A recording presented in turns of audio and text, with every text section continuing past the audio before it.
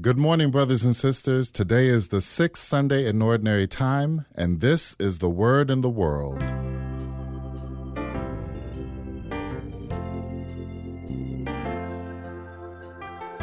Welcome to the show, sisters and brothers. I am Paulist Fr Stephen Bell, the Associate Director of the St. Thomas More Newman Center. And here on The Word in the World, we strive to give you inspiration from the Sunday readings from both a theological and a practical point of view. I am pleased to have joining me in the studio today, Andrea Pinnell, a great friend of mine and wonderful colleague. Andrea, you want to tell the audience a little bit about yourself? I am from Columbus, Ohio. I attend St. Dominic's Roman Catholic Church. I work for the diocese. Not much else to tell. I'm really excited about today and Amen. Just sharing this time with you and your audience. Amen. Well, happy to have you on the show today. So we have our guests to choose the readings, and Andrea chose the first reading from today, which is from Sirach. Our reading will be proclaimed today by Zach Conti, who is a lector of the St. Thomas More Newman Center, and here is Zach. A reading from the book of Sirach. If you choose, you can keep the commandments. They will save you. If you trust in God, you too shall live. He has set before you fire and water. To whichever you choose, stretch forth your hand. Before man are life and death, good and evil. Whichever he chooses shall be given him. Immense is the wisdom of the Lord. He is mighty in power and all-seeing. The eyes of God are on those who fear him. He understands man's every deed. No one does he command to act unjustly. To none does he give license to sin. The word of the Lord. So here we have a reading from the Wisdom of Ben Sira. I have to say, I love the book of Sirach. I don't think that it gets as much play as it should because it's one of the earlier books that meshes, if you will, religiosity and spirituality. You know, as Sirach has done a really wonderful job in portraying woman wisdom and how her effect on mankind is so countercultural to the social structures of the day. He really does just have a lot to say without being so subversive. It's very invitatory, in fact. Why did you choose this reading, Andrea? Well, Sirach is a new scripture to me. I'm not real familiar with the book. As I was telling you earlier, a lot of people have kind of encouraged me to read Sirach, and so I took this opportunity to read a little bit more. It is a wonderful book, but I chose this because of two lines. One was, if you choose, you can, and the other part of the scripture was that life and death, good and evil, are lying before us. And whichever he chooses shall be given to him. And so that really spoke to me because it says a couple different things to me. It says that God is present to us and that it really speaks to the relationship that we are called into with Christ. You know, for me, that's kind of where I am in my faith journey, is that I am paying much more attention to the relationships that I'm in, my relationship with God and my relationship with the church. And I'm kind of approaching it as my own Trinity, that if we're all looking towards the same place, God, that we are in some ways going to find some commonality. Even if I'm coming from the West and you're coming from the East, if our eyes are focused in the same direction, we are going to approach the same place, which is God. Yeah, very nice. Very nice. I like the fact that this highlights the participation of us in this relationship. You know, before it was almost thought that we were pawns, kind of directed by God as if we were robots. Yeah. But the truth is, we have a very active participation in this relationship as well, and one that is expected, where our free will is going to be the guiding force for how successful it can be. Yes. That God is expecting us to love as well as we are being loved. loved. Yes. And I love what you say about the diversity piece, how, all of these choices that are set before us can sometimes eke out different paths that we might take. But if we're all leading in the same direction, then we all kind of reach a commonality, and we all can reach God. Yeah, I think as Catholics, we all have that moment where we seem to be at odds with the church. And there's a great number of people who become unengaged at that point, to a point where either they leave or they just are sitting in the pews. And I've come to, with some of the political things that are going on now, I really use this type of sentiment, this understanding that my fixation, my focus can't necessarily be on the actual teaching tradition, whatever in per se, but that there's a focus that has to be on God, who is going to show me how that is to manifest in my life and the truth in that. Well, that's how you struggle with all of this. There was and I don't know if the term is still being used this day, but there was a very pejorative term for those who didn't just accept or openly and blindly, in many cases, accept everything of Catholicism, called cafeteria Catholicism. I don't know if you've heard about that, where you go and pick and choose certain things. I think that that's a wrong way to think of it. We are a pilgrim church, and there is a level of wrestling that we have to sometimes do to make our yes very much authentic. Yeah. It's not just accepting something because someone told us, but it really is assenting to it through our own experience of it. These are the questions that we go to God with. These are the questions that we bring to our spiritual leaders. These are the kinds of things that we weigh out and prudently decide on what to do. It's supposed to be hard. It is. It's not supposed to be easy. There should always be a tension, an energy, per se. Nice. But I think that in our world today, we look at that tension, or we look at the idea of, for me to be right, you have to be wrong. And there has to be a growing or a rediscovery of the value of the tension in relationship. Very nice. It's what makes relationship. Even with our best friends, we have these moments where we may disagree. Yeah. But if we go into it understanding that God is present to everyone at the table, not just to me, not just to Catholics, not just to Jews, not just to Muslims, that he's present to all of us, significantly present to all of us. I think it makes a difference in how we approach conversations and how we are present to the conversation. And I think that requires a lot of respect. Yeah. I think that that's the first thing, is that going into the conversation expecting only to teach and never to learn. Yeah. The old folks say that God's facial strategy is the way to do it. We've been given 2 ears and 1 mouth, so we should listen twice as much as we speak. And I really do appreciate your comment about it being hard. Nothing good ever comes easy. Yes. And it's because it's supposed to both challenge us, purify us, and affirm us in the truth of who we are.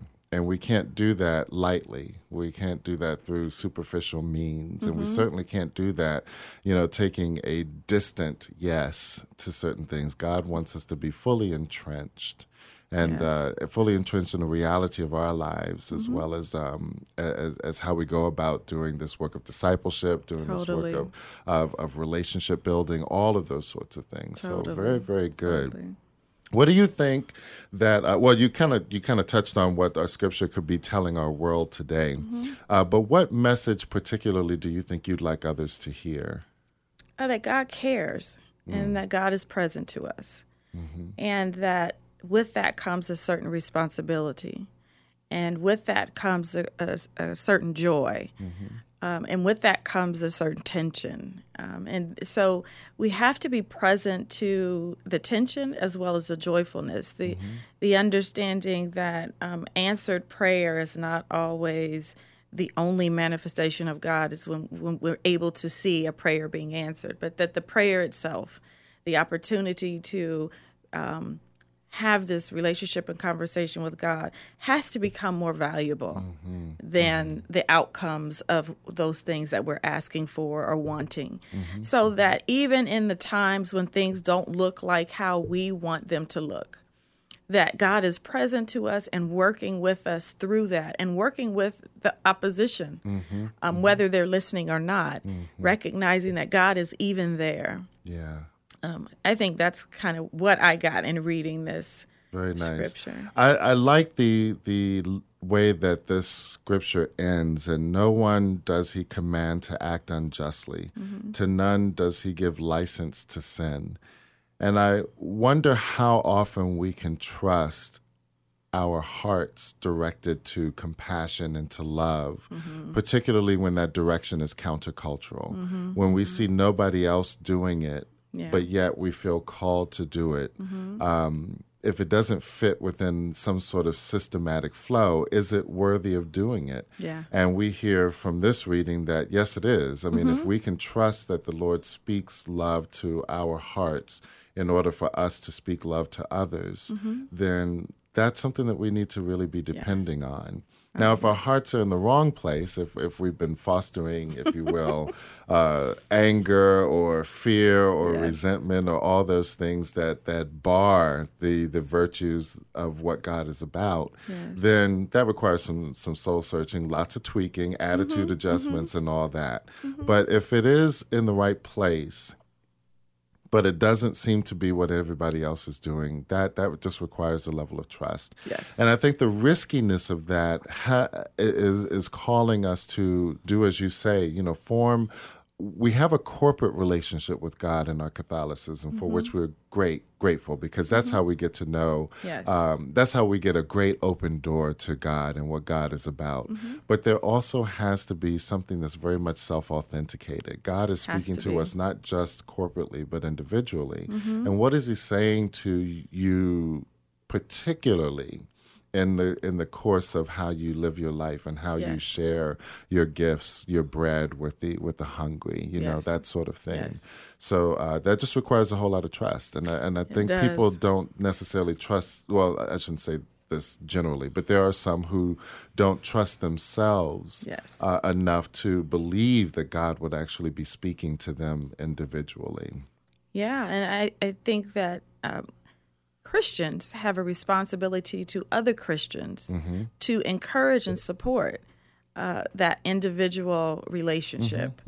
I think it's extremely important because, especially in times of crisis, the church is true and it reveals truth to us, but we often can't see the truth that the church is giving to us because the light's not on in us. And we were talking about that, the light that actually illuminates everything else and allows us to see the truth in all things. So these are the things. Yeah, and working at a campus ministry, I have so many opportunities to do this. Is teaching people how to actually wrestle. Yeah. How do you wrestle like Jacob, if you will, with the Lord on things that you either don't understand or initially don't accept? How do you actually go into that without the fear of being called like a bad Catholic or being taunted, if you will, in some way for that wrestling? I think that in and of itself is just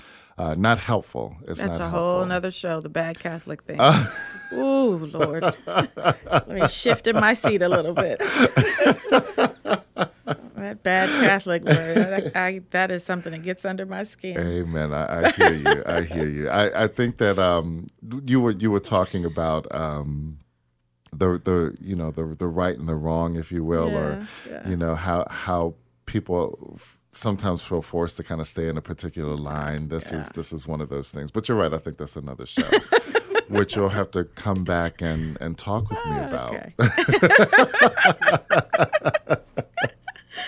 Well, I want to move on to our challenge. So we give each week a challenge to our listeners based on the scripture reading, a challenge that everyone can do within a week's time, something that reflects Christian values, something that can be derived from the scripture that we're studying. So sisters and brothers, I'm going to ask for a challenge from Andrea, and I'm going to give a challenge, and then we'll talk and figure out what we're going to offer to you today. Do you have a particular challenge? I really struggled with this, but the challenge, I think, is one that helped me, is I challenge you to create little Post-it notes that say, this is a gift. And I just want to challenge you to begin to put those in places of adversity, put those up in places where maybe there's some tension in your life, because you may be the person who is called, the presence that is called to illuminate. We are called to be the light, but it's not necessarily there to evangelize with words and catechism, but it's just to be the manifestation of those things present to that particular situation. So I put Post-it notes up around my office at a certain time when I was having some issues, and all it said was, this was a gift. And it just reminded me that God was here with me, and that even these moments were gifts from God for me. So. You know what? I think that's kind of along the line of what I was going to suggest as well. I think given the fact that the choices that we make are rarely between something that is clearly evil and clearly good. Sometimes it's there's exactly, a lot of ambiguity. There's something that requires a bit more discernment, a bit more thought of it. Maybe to go into that with a bit of prudence, almost like a prudential system.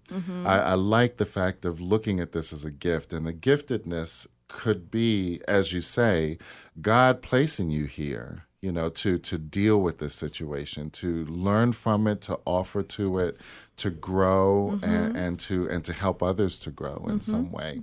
I'm going to say, just in part of that strategy, ask yourself, where is God in this? Where is God? And to look at it not from, the image of God being up in the sky, but on the faces of the people who are going to be impacted by this. Yes. And this becomes very difficult if there is adversity or some sort of enmity there. Yes. But we always have the decision. We always have the opportunity to choose, as Sirach says. And so we can either choose to continue that enmity, or we can see this as an opportunity to bring love where there currently isn't any. Yes. Bring some sort of harmony there. But where is God in this? And then what might God be saying to me? And to look at that not just as an offering of our gift, but also a challenge. Yes. Also a challenge. I mean, sometimes. The thing about God, in my experience, and many of you might be ready to say amen to this, but never has it been that I go into a situation feeling that I am perfectly put together.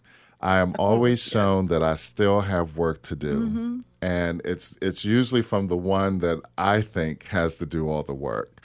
I think about that when I've done prison ministry. I think about that when I've done hospital ministry. Even as campus ministers, I think here I am, this old fat man going in to talk to these kids about, students. These students about how to understand the Lord more realistically in their lives through religiosity, through faith, and also through spirituality. And it turns out that they teach me so much. They teach me so much. So be ready to learn. Be ready to kind of grow. So I'm going to join your challenge and just say that the challenge for the week is to create the Post-it notes and to look at this as a gift, to look at this as God showing you something, and you being able to ask that question, where is God in this? But also God being able to tell you something. So that and look at that for both of the choices, particularly if there's an ambiguity present. Look at them from both sides just to see, Good challenge. And hopefully hopefully you'll have the fodder to make the right decision. Now, here's the other thing. I think this is a bit of a fail-safe, just again because of the immensity of the wisdom of the Lord and the greatness of his mercy and his love, is if we fail, it's not the end of the game. Oh, yes, definitely not. The old folks have famously said that God writes straight on the most crooked of lines. So this is an opportunity to just say that if we haven't made the right decision, then we learn from that. It's opportunity. So, exactly. We learn from that. We ask for forgiveness. We ask for mercy. And then we move on. And we move on with greater wisdom. Yes. This is one of the other impacts of this wonderful book of Sirach. So very good. All right, so prayer time. Time to move into prayer. Amen. Sing it, girl.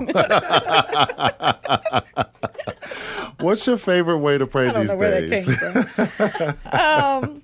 I my favorite way to pray is if I can, upon waking up in the morning, begin to just lie there and allow myself to be just present to this moment. Mm-hmm. And everyone who's asked me to pray for them, I just sincerely begin to visualize them in the arms of God. Mm-hmm. I begin to visualize myself sitting on a rock on a beach and with God, who is always a very handsome or very, of Jesus. But I've come to recognize that I don't know what people need.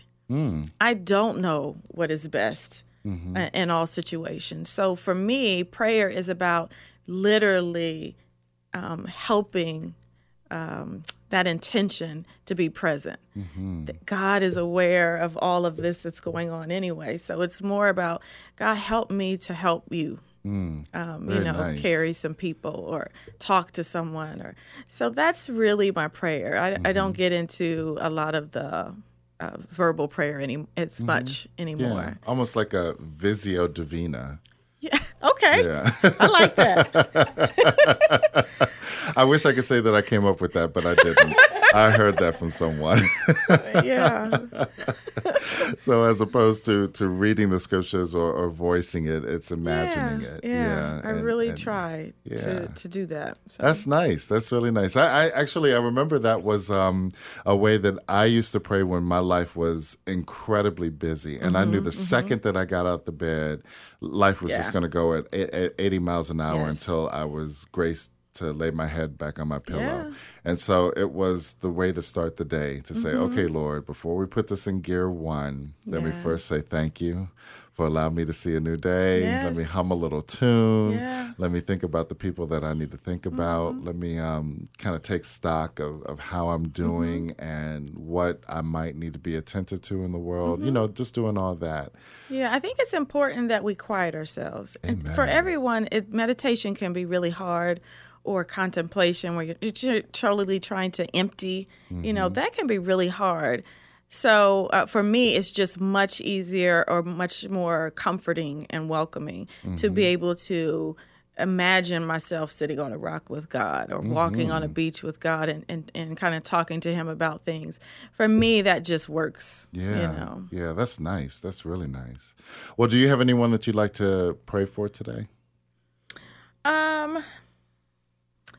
There's so many. I don't, want to put anyone on blast or anything like that. But I would really just like to pray for everyone that they begin to see more, not deliberately, I'm thinking of the word I want to use, but that we really are able to feel sometime during the day that God is there. Nice. Just some manifestation of his presence shows up to people. I think we as human beings need that. Yeah. We need to be able to say, oh yeah, that was God. Yeah. And I think it happens all day. We just kind of miss it or we dismiss it as just being happenstance or, that kind of things. But that it becomes something that people really feel, especially those who are struggling with their relationship with God or those who don't feel as though someone's praying for them or that they know how to pray. It's just just pray that God shows up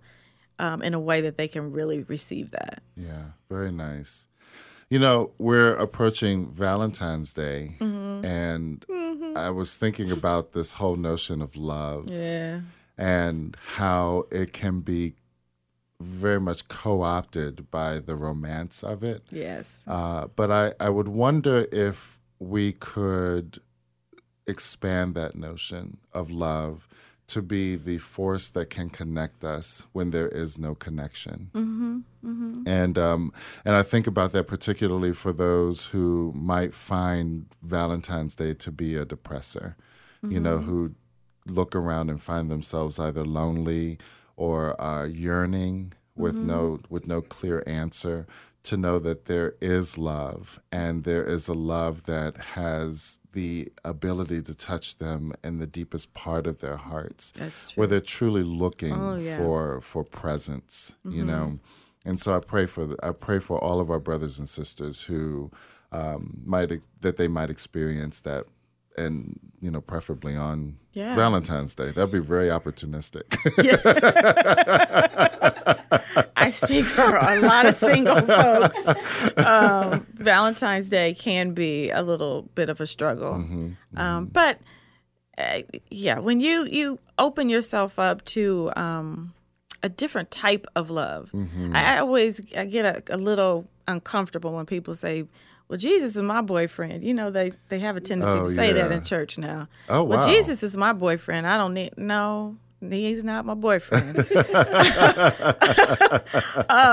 And to even reduce God, to a boyfriend per se. Yeah. But that we are able to open ourselves up to all types of love, more intense, soul-reaching kinds of love through, again, that illumination, that light that God allows us. Yeah, I would think that they would say that because of a yearning for intimacy. Oh, yeah. Yeah, definitely. And I think that certainly is where a whole lot of people wish to be, even those involved in romantic situations, that search for intimacy.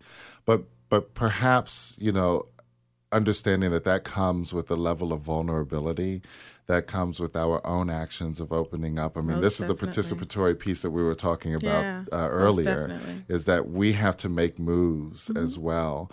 I love equating Valentine's Day with the parable of Jesus talking about, the lost coin that the lady of the house actually lights a lamp and goes searching for it. Yeah.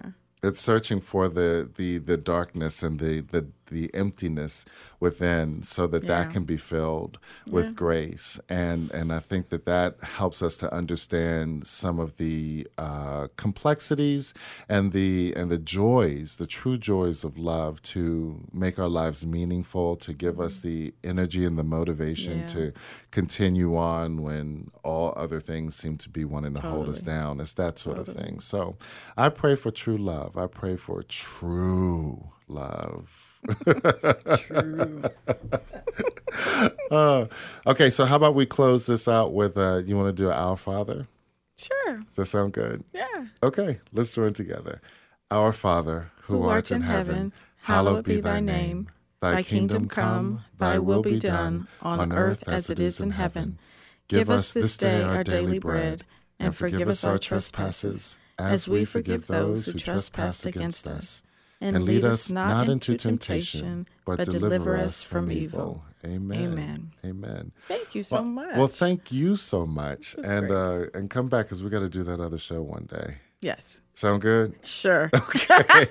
Thank you, Father Steve. And thank you. And sisters and brothers, thank you so much for listening. We will be back next week, 9:30 a.m. on AM 920 WMNI. Have a blessed day, everyone.